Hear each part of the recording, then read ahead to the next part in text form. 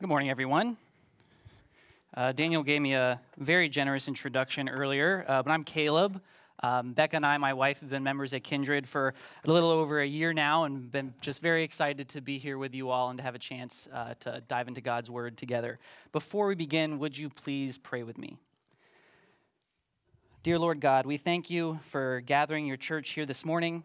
We thank you for the wonderful worship led by Candace and the band, and for the chance to hear how your Spirit might speak into our lives this week. In the coming moments, if anything I say by your Spirit is useful, life-giving, and true, I pray that it would find root in the hearts of your people, and you would keep it in the forefront of their minds as they leave this place. But if anything that I say misses the mark, if anything is not true to you or to your character, I ask that you would just cover everybody's ears and that it would fall harmlessly to the floor. We ask all of this in the name of your Son, Jesus Christ. Amen. I want to begin this morning by telling you guys about a story about a time when I was betrayed. I was tricked, taken advantage of by a car rental salesman. Beck and I were on a weekend trip to Seattle to go to a friend's wedding a few years ago, and after we landed, I went to the Hertz desk to check out our humble economy sedan, and as I was checking out, the guy at the desk who introduced himself to me as Jeff, he noticed that I had a Chicago Bears logo on my shirt, and so he asked me, "Oh, are you from Chicago?" I said, "No, my family's from there, grew up a fan." We get to talking. Turns out he grew up in the same street that I did. He briefly went to the same high school as my dad. Every landmark that I threw out, he was just like, "Oh, I love that place. That's my favorite place." Most importantly, he also vastly preferred Giordano's deep dish pizza to Gino's East deep dish pizza, which in my opinion is the mark of a true Chicagan. So at this point, I am just thinking to myself, Jeff's just a great guy. You know, a lot of people just are here to clock in and clock out, but he's willing to take the time to make a connection with me. What a breath of fresh air. And then he says super casually, "Looks like you got some friends with you. The sedan might be kind of cramped. Would you like to switch to the crossover? It's got a lot more legroom." Something you need to know about me, I can be a very naive traveler. I thought these were all free upgrades, that it was just like my lucky day. And so I say, "Yeah, sounds great." Long story short, by the end of our interaction, Jeff has hooked me up with a luxury sound system, a deluxe insurance package, and like these fancy essential oil air fresheners or something. When he finally rings me up, he says, "All right, that'll be $18.37. And I just go, what? Something must be wrong. My reservation was for like $300. And Jeff just says, deadpan, all the glimmer gone out of his eyes, "Yeah, that was for the economy sedan. Now you're driving a luxury SUV with TV screens and heated seats." And just like that, my new best buddy Jeff, he just turned right back into the salesman. And as I sheepishly told him, like, "No, I don't want any of that," I was thinking to myself, "Oh my goodness, you've been a salesman this whole time. Are you even from Chicago? Have you even had Giordano's deep dish pizza? You could be a thin crust guy, for all I know." And you know, Jeff was just doing his job. I don't blame him. It was jarring, though, to suddenly realize I had just completely misread that interaction. And the reason I tell you that story is because I think that's how some people can start to feel when the church starts talking about finances. We have all of these wonderful sermon series about God's love and the good news of the gospel, and then one Sunday you walk in, there's something called a generosity campaign going on. The scripture readings start saying things like you can't serve God and wealth. And you might think to yourself, especially if you've been hurt by the church in the past, has my best buddy just turned right back into the salesman?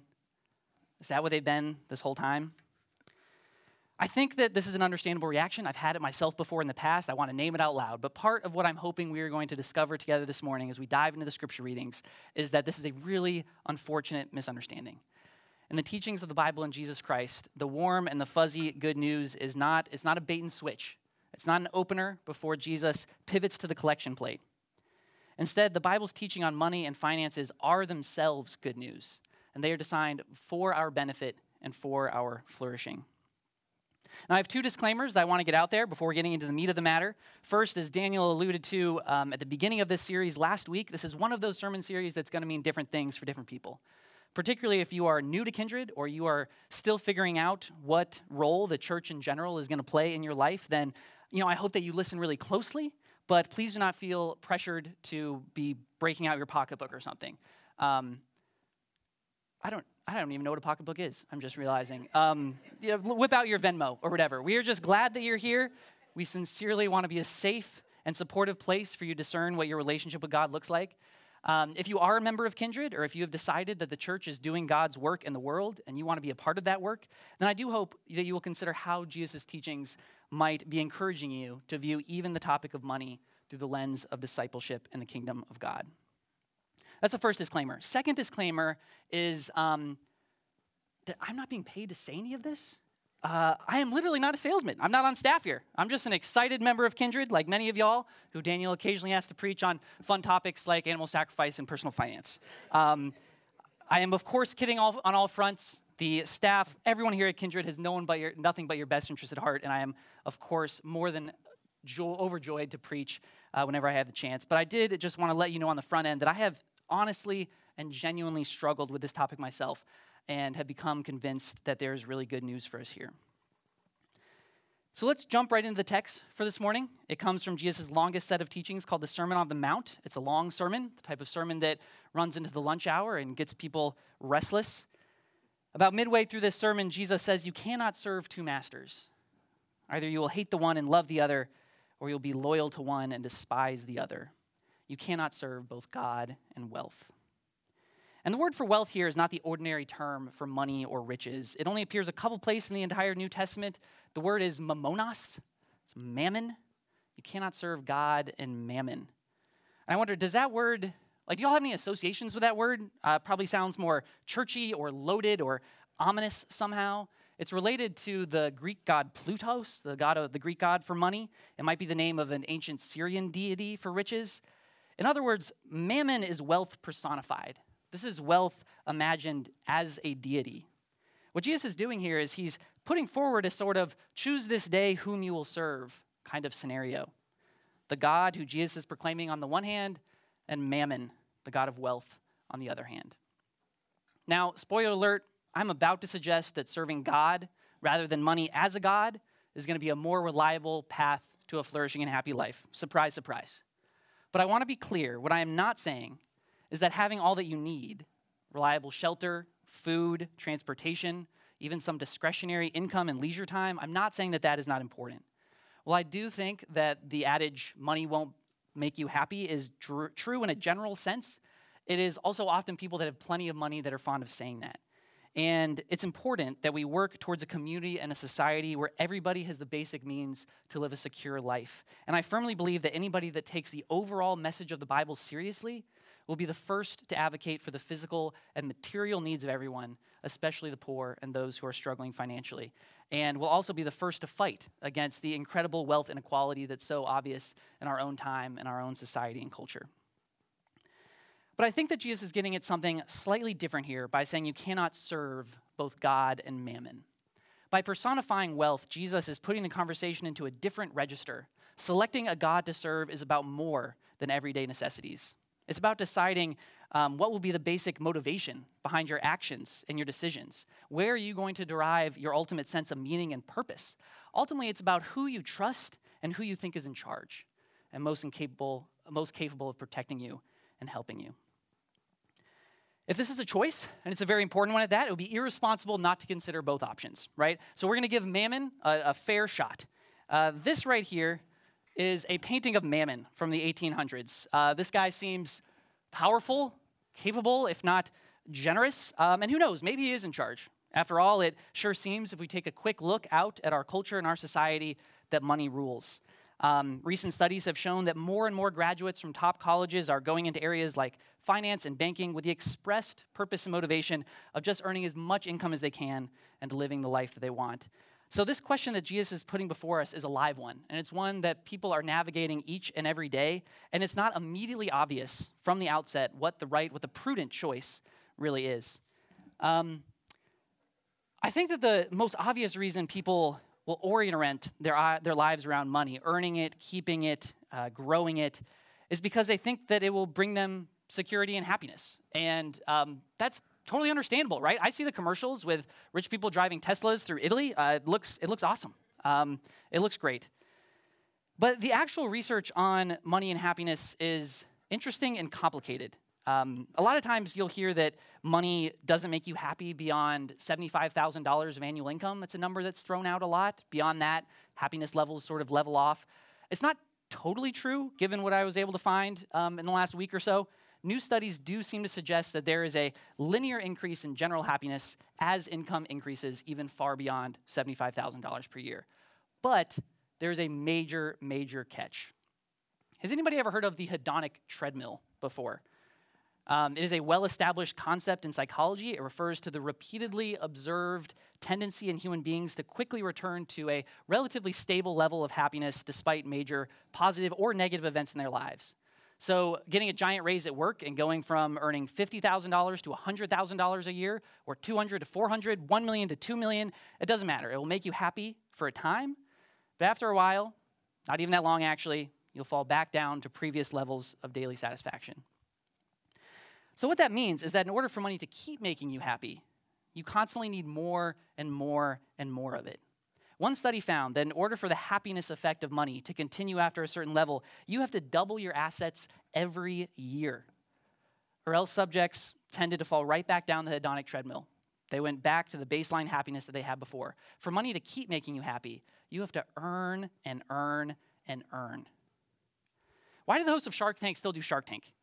Do you guys know that reality TV show I'm talking about, where like these billionaires like sit around looking for the next big investment by like squeezing these poor small business owners for every half percentage of equity? It's a guilty pleasure of mine. But why do they still do that? Why not just like give them the money or travel the world and drink mimosas or something? It's because you got to grow. You got to grow. You got to double it every year. Otherwise, you fall right back down the hedonic treadmill with everybody else.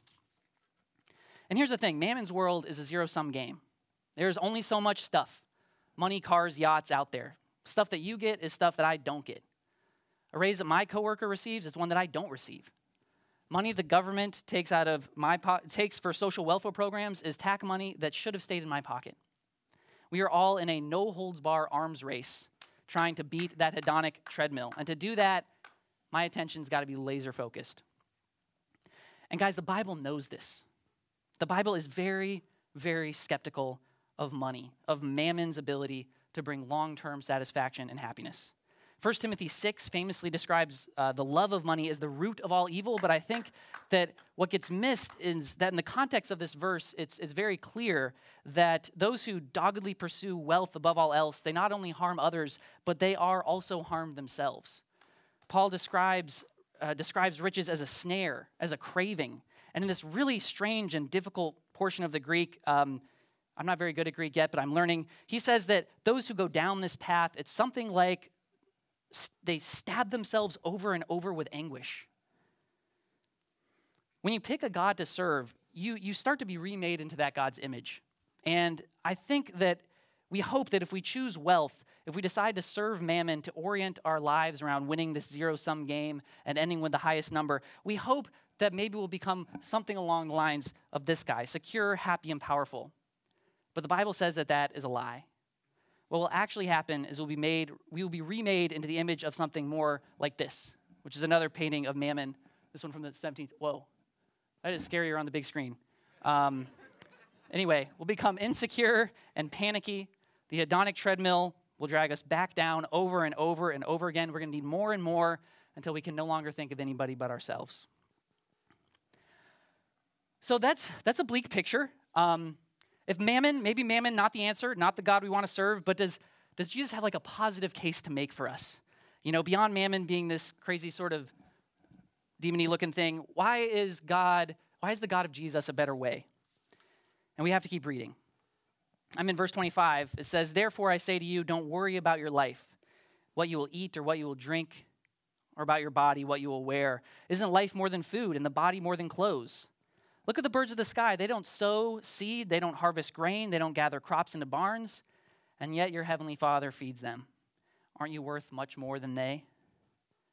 To be really honest with y'all, I have not always liked these verses. At times I've just thought that Jesus' metaphors, they just weren't all that great this time around. Birds don't have to pay for childcare, Jesus. The chicks just sit there in the nest until their parents come back with worms. Free worms, by the way. But I'm really glad that this was the scripture reading for this week, because it forced me to take a longer look, a deeper look. I am a grammar nerd, a Bible and language nerd, so we're going to have a very brief Greek grammar lesson. I swear it's important. Just stick with me here.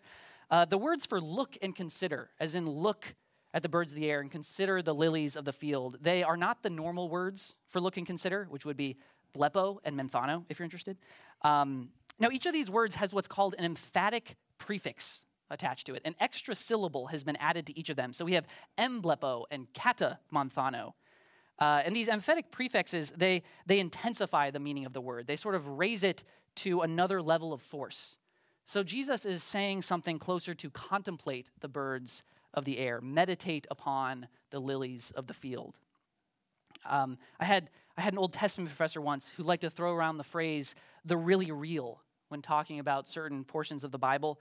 At certain moments in the Bible, God seems to break into our world, to kind of roll back the curtains of reality and to reveal to somebody, a prophet, a community, a poor young Jewish woman, reveal to them the really real. When the prophet Ezekiel is weeping in exile in Babylon, having been ripped away from Jerusalem and everything that he has ever known, and he is wondering if the God that he has served his whole life has been defeated by the forces of empire, God shows Ezekiel the really real. An amazing vision of God's glory and power that, despite appearances, is still at work behind all of the events of history. When the risen Jesus appears to his disciples while they are mourning the death of their beloved rabbi around the dinner table, he is unveiling to them the really real. Death, for so long a final and definitive end, has now been defeated. And I think that with this talk of birds of the air and lilies of the field, Jesus is not making some sort of casual throwaway illustration. Instead, I think he's giving us a glimpse of the really real.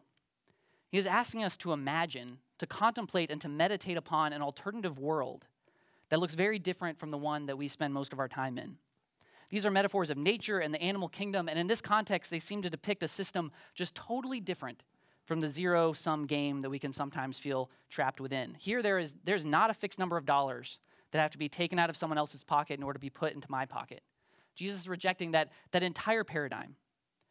Here, the God of gifts who turns water into wine, who feeds 5,000 people with 5 loaves of bread, is more than willing and more than able to meet the needs of his beloved children, just like God provides for the lilies and the birds of the air. And this is, as Jesus makes clear in verse 33, it's a glimpse of the kingdom of God, which we Christians believe is not fully realized, but has begun to break in even here and now. Surprisingly, this section from the Sermon on the Mount that's been all about wealth, stretching back even further in the verses, it ends with a statement about worry. So do not worry about tomorrow, verse 34 says. At least I might think that when it comes to money, the operative vice would be greed that we have to watch out for, but God says that it's money. Now, a certain amount of concern for the future is not going to go away, right? Rent is due on the 1st, the car sounds funny, and daycare is very expensive, if you didn't know. These are things that we inevitably have to prepare for and pay attention to, but the deeper worry, I think, that we are being warned against is the worry that, you know what, I think it is actually Mammon who's in charge here. And I'm afraid that I should have been playing by his rules this entire time. But having looked, or better yet, having contemplated, having meditated upon the really real, Jesus is reminding us that this worry is an illusion. It's a powerful illusion, but it's an illusion all the same.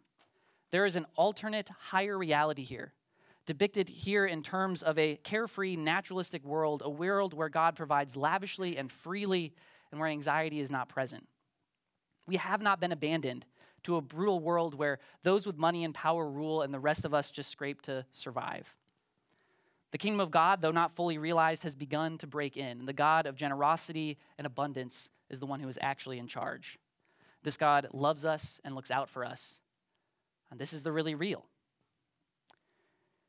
I've recently gotten super into monthly budgets. I've never been a big budgeter before, but Daniel mentioned this last week, there is something about having a baby on the way that makes you go, all right, time to buckle down, make sure we know where every single dollar is going. Beck and I use a software called YNAB, which stands for You Need a Budget. Highly recommended, by the way, if you're looking. As your paychecks come in, you assign each dollar to a job, some to buying groceries, some to your long-term savings account. We have a section of the app that is simply entitled Giving, which contains tabs allocating some money to a couple charities that we support and one that includes our monthly gift to Kindred. Now, if I thought that this guy ruled the world, and occasionally sometimes I'm afraid he does. We all struggle with different things at different times. But if I start to think that the point of all of this is to get what's mine, to finish with the biggest number, the coolest stuff, and the best vacations, then it is hard not to resent this little section of the budget. Because under Mammon's value system, it's almost worse than useless. I could put that money in the entertainment fund. My personal favorite, the eating out tab. I could throw it in a retirement account. It'd be worth so much more 35 years from now. Compound interest is incredible. If this is where my head is at, I start to resent this section of the budget. Maybe even hate it in the most extreme circumstances. Because the God of money and the God of Jesus Christ, they give different and mutually exclusive instructions to their servants. I start to resent it because you cannot serve both God and money. But at my best, when God has got control of my thoughts, and I remember that this guy is a fraud, then when I set up the giving tab in the budget, I get like this monthly jolt of hope and happiness. And this is 100% true because it reminds me that I don't believe mammon rules this world. I don't believe, ultimately, that we're stuck in a zero-sum game where you have to get yours while the getting is good. Because I've glimpsed the kingdom. I've seen the world of abundance and beauty where the God of gifts provides all good things to his beloved children, just like he does to the birds of the air and the flowers of the field. I've seen it in God's word, in the scriptures, and I've seen it in the church. I've seen it in a community like this one, a community that is determined to show the world an alternative path, to spread the good news of God's love, and to serve all of God's children. And I look forward to the day when Christ returns in final victory and the kingdom of God is fully realized. And when I'm able to grasp these truths, then the giving tab, it becomes the reason for all of the other ones. It represents what gives life meaning and purpose, and it's like this act of rebellion against the rule of money in our world that seems so absolute, but is ultimately a sham. So friends, when the Bible talks about money, when God, and even at its best when the church asks you to think about how your finances might be a part of discipleship, this is not, in my humble opinion, a smooth-talking car salesman trying to get you to spring for heated seats in the middle of the summer. This is not a bait and switch. Because God is not trying to sell you something. God is trying to give you something. And he's trying to give you nothing less than freedom from the rule of a false God. A false God who does not have your best interest at heart, who will betray you at a moment's notice, and whose reign is temporary. God is trying to give you hope in a world of abundance and plenty, and he's trying to give you a chance to participate in bringing that world about here and now. Would you all please pray with me? Dear Lord God, often, Lord, when we look out at our world, it can be hard to tell who is in charge here. Forces of violence and power and money, they seem so pervasive and have such influence. God, I ask that you would show us the really real. Remind us that the generous God of gifts really does call the shots. This life is not a zero-sum game. The God who showers blessings upon even the birds and the flowers in the field, this God knows us, this God loves us, and this God will provide for us. We ask all of this in the name of your Son, Jesus Christ. Amen.